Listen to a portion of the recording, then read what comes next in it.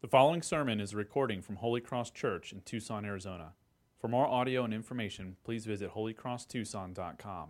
Man, in our image, after our likeness, and let them have dominion over the fish of the sea, and over the birds of the heavens, and over the livestock, and over all of earth, and over every creeping thing that creeps on the earth. So God created man in his own image. In the image of God he created him. Male and female he created them. And God blessed them. And God said to them, "Be fruitful and multiply, and fill the earth and subdue it, and have dominion over the fish of the sea, and over the birds of the heavens, and over every living thing that moves over the earth." And God said, "Behold, I have given you every plant yielding seed that is on the face of all the earth, and every tree with seed in its fruit. You shall have them for food. And to every beast of the earth, and to every bird of the heavens, and to everything that creeps on the earth, everything that has the breath of life, I have given every green plant for food." And it was so. And God saw everything that he had made, and behold, it was very good. And there was evening, and there was morning, the sixth day. Thus the heavens and the earth were finished, and all the host of them. And on the seventh day, God had finished this work that he had done, and he rested on the seventh day from all the work that he had done. So God blessed the seventh day and made it holy, because on it God rested from all his work that he had done in creation. This is God's work. Thank you, Stacy. As we enjoy Labor Day weekend, we're invited to rest from our work. That's what today is. We're invited, as we rest from our work, to appreciate work as well. We're reflecting on the blessing of work itself. So I thought it fitting to spend one Sunday talking about faith and work and rest before we launch into our fall series that starts next week through the books of 1st and 2nd Thessalonians, which we're really excited about. The Bible has much to say about work, a lot to say, but maybe not in the way that you think. Many people think of the Bible as a book of moral teachings about different topics and stories throughout the Bible that reflect that teaching and point to those little stories. And so if you want to learn about work, you might read a parable of the talents and what it means to be a good steward and faithful steward of what God has given to us. If you want to learn about forgiveness for people who have wronged you, you might read a story about Joseph. If you want to learn about endurance in the face of difficulty, you might read about Nehemiah in the Old Testament. If you want to learn about courage in the midst of suffering, maybe you'll learn about the life of the Apostle Paul, who spent much of his ministry in prison. But the Bible is much more than that. It's much more than a collection of stories and moral teachings. The Bible is a unified story, the unified true story of how God brings about his purposes in the world, with hundreds of teachings that all point to the one true story of God and his purposes for the world. And when we read the Bible in this way, we realize that all those different teachings and all those different moral teachings are there to point to the one true unified story of God. And then we'll begin to see how all the compartments of our life fit into God's plan. All the compartments and categories like work and family, relationships, politics, leisure, recreation, celebration, all of those balls that we juggle throughout our life. When we start to see God's story as a unified story, it all starts to fit into place.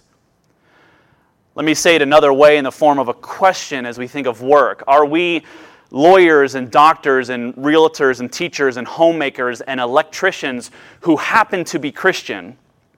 Or are we lawyers and doctors and realtors and teachers and homemakers and electricians who are shaped by God's story? Are we people in our vocations that are formed? And do we operate within the context of our vocation as people who are formed by God's story? Rather than I happen to have this as a job and I also happen to be a Christian, how do I have balance between the two? So to frame our teaching this morning, we'll look at the two different stories in our culture and society about work. We'll look at how our view of work will reflect which story we live in. And lastly, we're going to see a new motivation for rest, an invitation to rest. First, let's look at the two stories that shape our view of work. When it comes to telling the story of work, Our culture really tells two stories and are strongly influenced by two different stories. The first story is what I'll refer to as the story of Darwinism. Now, as Darwinism, I'm not referring to the scientific theory of evolution, but rather to the story that aims to tell us how does a person come to live a fulfilling life? How does a person look in their life and say, I have purpose, I have meaning, I have dignity and value? And the world says, like Darwin believed and insisted, that we come to live fulfilling lives by mastering our surrounding. Our lives are only valuable to the degree that we contribute to the success of society. And so in this story, we use technology and science and any means possible to engage in cutthroat competition with people around us. We do whatever we need to do to climb the ladder, to be great, to succeed, to produce. Because that's where we find our value. That's the story of our culture. The story of Darwinism is about aggressively seeking to triumph over competition, walking over whomever we need to in order to get to the top of the ladder. The story tells us that the purpose of our lives is to win, to be great as the world defines greatness, to be first, to be superior, to be second to no one. It is the belief of our modern philosopher Ricky Bobby, right?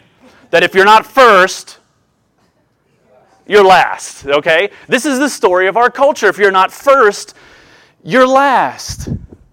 And the worst thing that you can do in a Darwin society, let somebody get in the way of being the version of yourself that you believe you should be.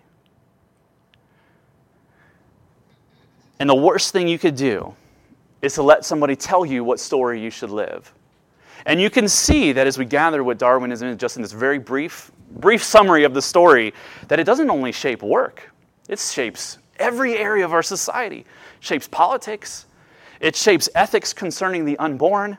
It shapes our immigration policies and many other parts of our society. And living by this story will overflow into adopting certain kinds of values. Living in this story will adopt a value of individualism, individual freedom. No one tells me, no one can tell me what to do or how to think or how to live. I'm my own person, and I live by my own rules. Ironically, it also leads to the opposite of individual freedom, which is oppression. It leads to slavery of the weak. If we believe in a story that we are created to master our environment, then those who are weakest in our environment will always be oppressed. If we live in a society or even view our work as if my goal in life is to climb that ladder and walk over the competition, then those who have less than us will always suffer. They'll be marginalized, they'll be murdered, they'll be enslaved, they'll be abused. It leads to consumerism, treating people only for the good of us. We treat people and things simply as a means to the end of our purpose, to get where we're going. And so people are no longer relationships and people to love. They are people to be used and discarded when we're done using them. That's one story of work. Let's look at the other story. The other story, of course, is the biblical story of work. The biblical story of work. This is the story in our passage that was read from Genesis chapter 1, and what the rest of the Bible really tells us about the story in which we live. The one true story of God that really is the story of the whole universe. Many people think that work is what you have to do in order to get what you want to do, right? So I work in order to get a life that I want to have. That's the only reason we work. We have to do this so that we get to do the things we want to do. And maybe something all of us have said at one point, perhaps, when talking to our children, if that fits for us. Child asks, "Why do you always have to go to work?" To which you respond, "Do you like wearing the clothes that you wear? Do you like to eat every day? Do you like going on vacation? Do you want to sleep outside? Do you want a Nintendo Switch?" Now stop asking ridiculous questions. Daddy or mommy's got to go to work so that we can get the things that we want. Does this sound like you? Does this sound like your story?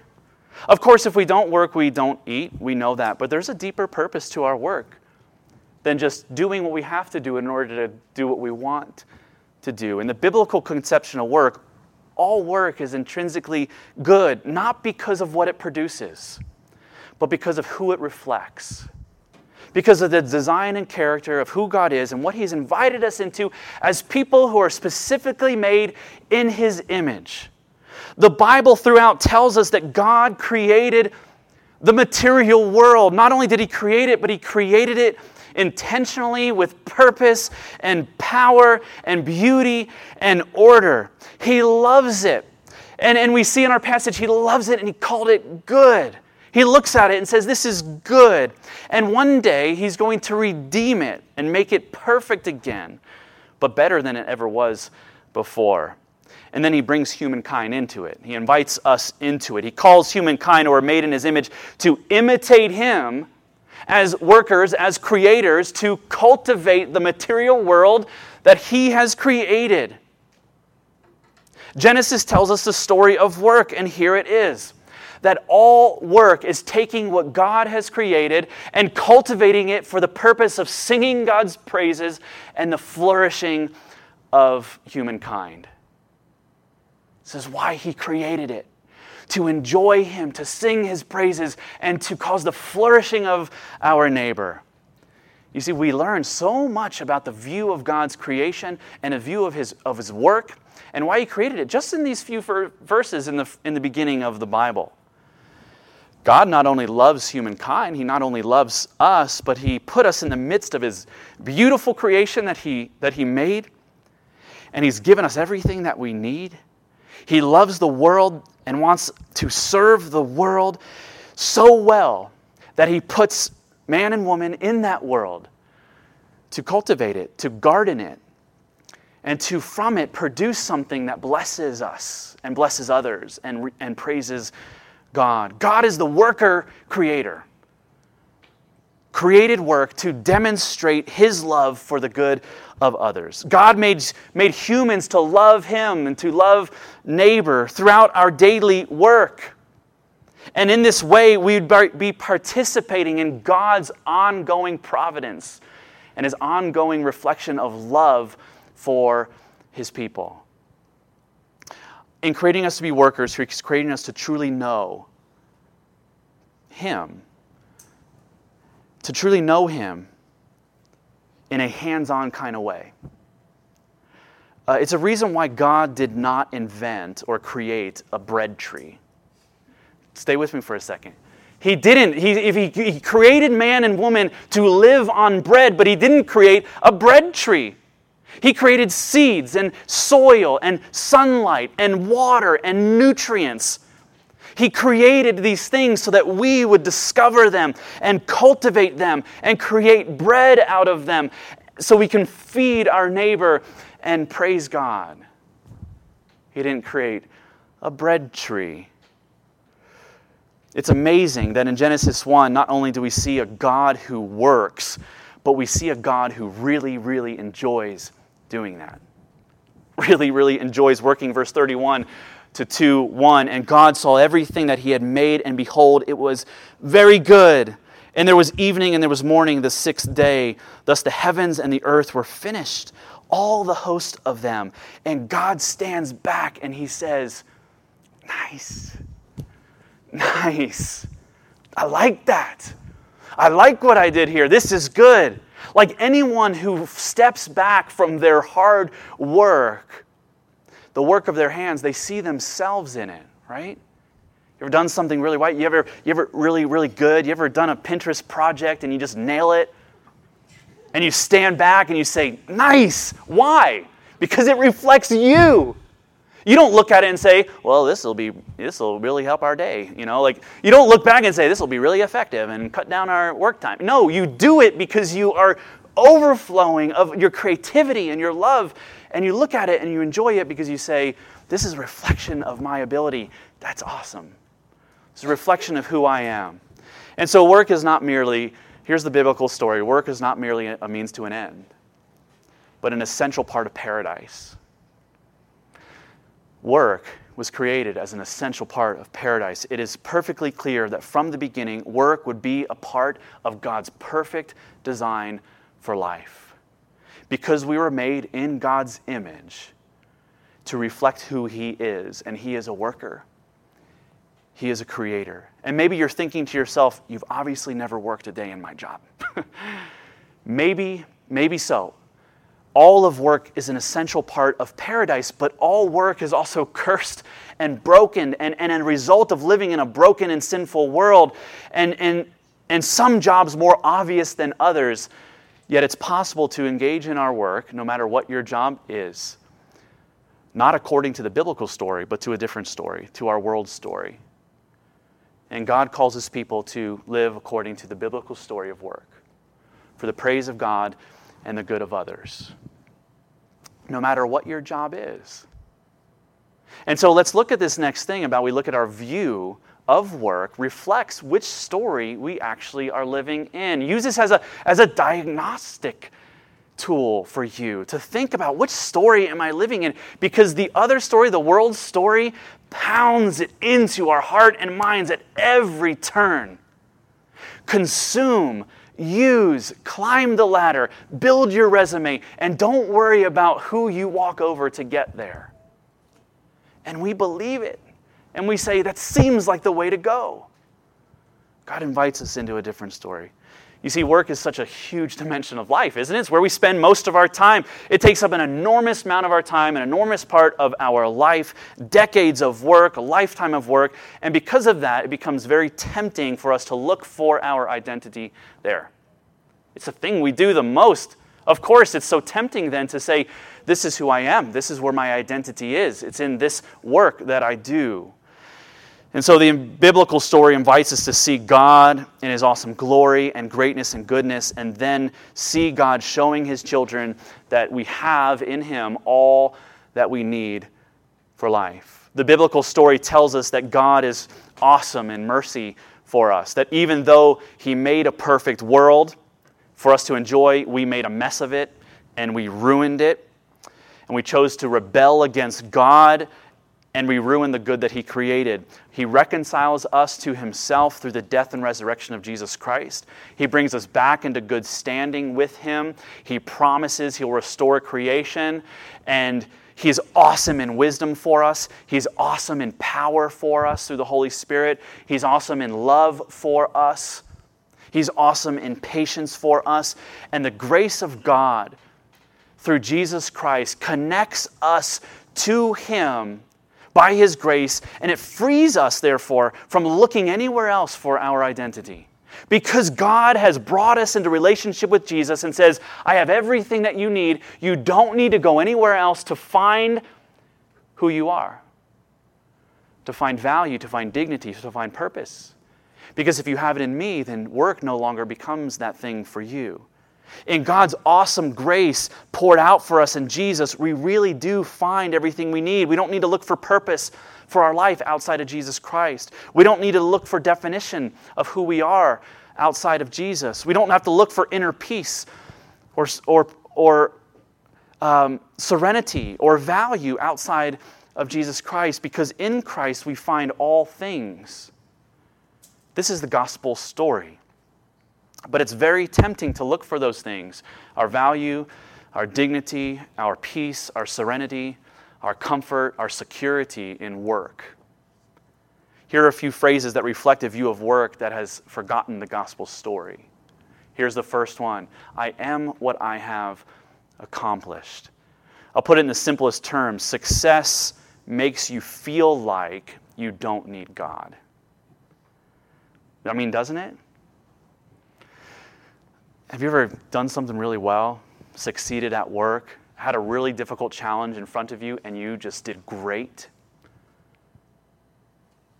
And then you do it again, and you do really, really great again, and possibly you stand apart from the rest of your peers as one who is particularly successful in your field.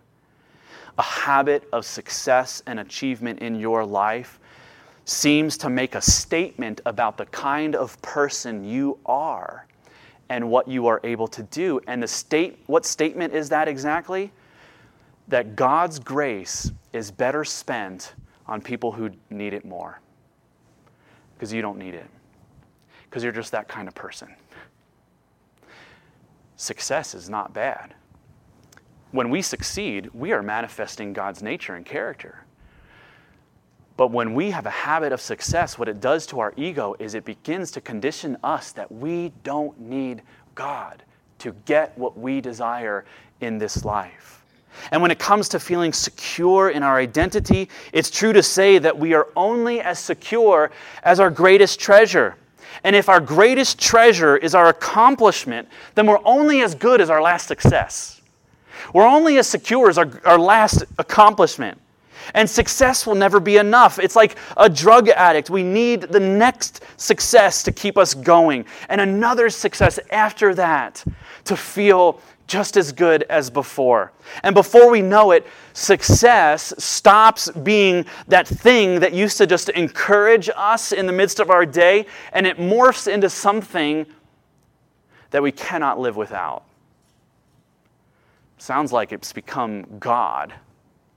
I cannot live without it. It becomes an idol. It's something that we need. And when it becomes the thing that we cannot live without, we begin to steal away time from the things that are really important in order to feed that idol. We steal time from our family. We steal time from our community of faith that God's called us to. We steal time from our friends. We steal time from our commitments to get closer to that next success that is just around the corner, because we need it. And we need to serve that, whatever it may be. Have you bought into that story? Are you close to buying into that story? Do you see how you've stolen away from the calling of your life and the good things just to get to that next success that you crave? It comes from a story that says, I am what I've accomplished. This is what makes me who I am. I need to succeed. And I can't handle it if I fail. Here's another thing, if I haven't been heavy enough on you. I am what I have accumulated. When you think of a successful person, what comes to mind? Stuff. Good. Class participation. Who else? What else? What else is it? Stuff. A beautiful house, a beautiful car, a beautiful yard. Whatever your thing is, beautiful watches and wardrobes and shoes. Whatever your thing is. And of course, these things are not bad in themselves. How amazing it is that we can take the ingredients that God created, cultivate, and produce something that brings us comfort and shelter and convenience. What a blessing. They're not evil in themselves. God created the physical world, and He's given us the capacity to recognize and enjoy beautiful things. And because of that ability, it's possible to find our identity in a life that is filled with, okay, good. Beautiful things. Beautiful things. We're made by our Creator to have, just appreciate this, we're made by our good and beautiful Creator to have an unmatched ability in all creation to make beautiful things. And we demonstrate our likeness with God when we appreciate beautiful things. But the moment that we attach our joy to that beautiful thing, we've become captivated by a story that is opposed to God's story. That's the moment we begin to believe the lie of the world's story. The moment we attach our joy to how many of those beautiful things we've accumulated. And we look at all those beautiful things and we say, I am what I have accumulated. Look at what I have done. I must be somebody special to God. Is that your story? I got one more. Here's the last phrase. I am in control. Maybe you're thinking, please stop. We got to keep going because this story does not stop. And it pounds it into our lives at every angle in our society. We need to do it. In a world where most of us might have people telling us what to do all the time, it is a thrill to be the one in control. It is a thrill to be the one in power. It is stimulating to be the one and say, now I get to tell you what to do. In a world that is vulnerable and unpredictable and scary, it's tempting to find comfort in trying to assure ourselves that we will never be caught off guard, that we can manipulate and control our environment, and to work in such a way that whatever happens will work out for our benefit. But finding our identity in that story is a dangerous thing. Because self-sovereignty is not only a myth that we believe, but it leads to the opposite of what we're truly seeking. Self-sovereignty and self-sufficiency and self-control, rather than leading to peace that we desire, it leads to conflict, it leads to division, it leads to the oppression of people who are weaker than us. And people who find their identity and their ability to control the circumstances of their lives always leads to a trail of carnage behind them, of people that they ran over to get where they are, of personal and spiritual and relational debris, like a tornado. The biblical story tells us that we are perfectly secure in the powerful hands of a God who loves us. The misplaced desire to find our identity in what we've accomplished, what we could accumulate, or who we control will make us workaholics. Here's what Paul Tripp says in his book, Awe. Workaholism is not a schedule problem, a gift problem, or an opportunity problem. It happens when the awe of God is replaced by the awe of something else. When I forget that God in all His awesome glory is all that He has done for me by grace, I will look for the life somewhere else other than in Him. See, workaholism isn't just, I just got to get a better schedule. I just have to have better opportunities. When I get a little bit more money, then I won't be a workaholic. It's not about that. You've heard of work-life balance. Many of us try to get, I need a work-life balance. God did not create us to live a balanced life. God created us that our life would flow out of our identity in Him. He created us to express His unique relationship with us and the joy that's found in knowing Him. He doesn't say, be good at your faith and be good at your work and be a balanced person. He says, let everything flow out of and be transformed by who I've called you to be and the relationship I've called you into. The way that we work is meant to express our unique relationship with God by His grace. Success is a very good thing, but when success becomes your savior, that is the place where you're looking for fulfilling life, then it becomes an idol that you worship that you can never be satisfied with. Do you find yourself in one of these three phrases? Do you find yourself enticed by one of these stories? Well, let me invite you into the Lord's rest as we finish up. A new motivation for rest. Think about this. If you see someone who just keeps pushing themselves and keeps never resting and always working and never a moment to rejuvenate, this might be a spouse, a friend, a coworker, or family member. Your primary reason for telling them to rest is why? So that they don't burn out. You need to take a break or you're going to die. But that's not the main reason we rest. Mere rejuvenation is not the purpose of taking rest from work. How do we know? Here's the fascinating thing. Because God rested and was never tired. God rested and was never worn out. One of my favorite passages in Scripture is from Isaiah 40. The Lord is an everlasting God, creator of the end of the earth. He does not faint. He does not grow weary. Then why is He resting? He doesn't sleep. He doesn't become exhausted. He never needs a day off, and yet He rested.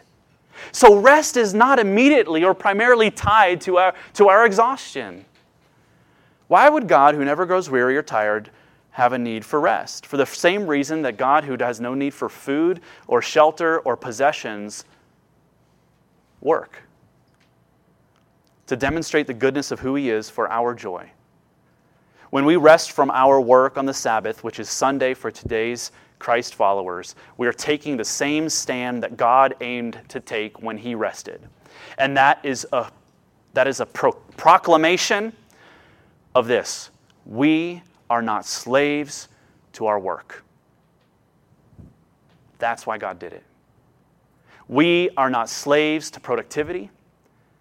We are not slaves to money. We're not slaves to getting more. We're not slaves to making more. We are not slaves to being somebody.